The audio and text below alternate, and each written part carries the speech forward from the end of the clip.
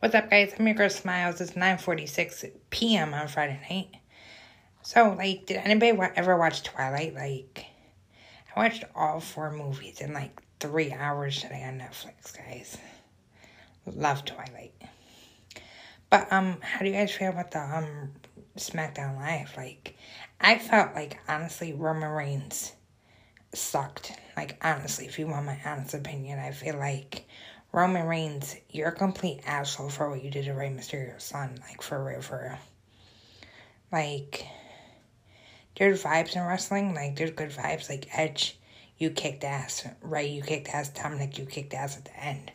But then, Roman Reigns wants to start a big fight. Right? The Usos are horrible. That's my honest opinion. I would never want to be their cousin because they're fake as fuck. Look at them with their red hair and their black hair. What the fuck is that? Cesaro is amazing. Bianca Belair with her hair is amazing. I give props to her all day. Carmella, you just look like a little girl on Staten Island that's oh my God, help me, help me. So yeah, if you guys agree with me, I'm going to post this to Facebook. I want opinions. Somebody give me opinions. What's up, guys? It's your girl Smiles. It's 10:09 on Friday night, right after SmackDown. So, we went to John Cena, tried to make a match with Roman Reigns. Of course, he escaped, guys. I feel like Dom Mysterio could have won that if Jimmy Uso wasn't sitting there being an ass, okay? Shout out to Tori Storm, though. She's good. Finn Balor won against Sami Zayn. Bianca Belair kept her women's championship. Finn Balor came out at exactly 9:55 and said, I want to challenge you. Roman accepted. The fan screamed, Roman scared. So you know what do you call it? Roman's a big ass pussy. No guts. No balls.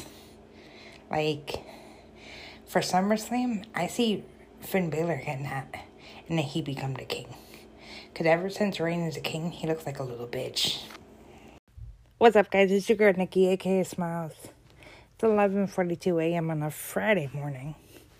Sorry that I haven't been making podcasts. I've been watching this crazy case going on in Tennessee.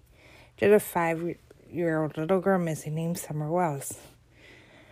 Well, I've been watching all the YouTube, and I really think, I'm all about the media ish, but I really think the father has something to do with it.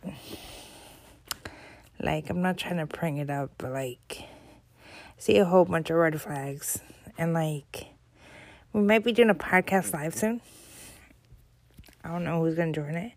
I was thinking about maybe doing, a commercial break in between. So, we get a second to think. We get a second not to talk. And we could think about what our next topic is going to be.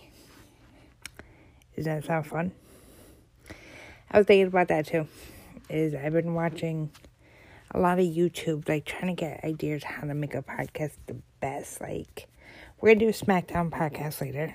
We're probably going to do a Facebook Live later after SmackDown or during SmackDown. And we're going to get everybody's opinion. Let's go.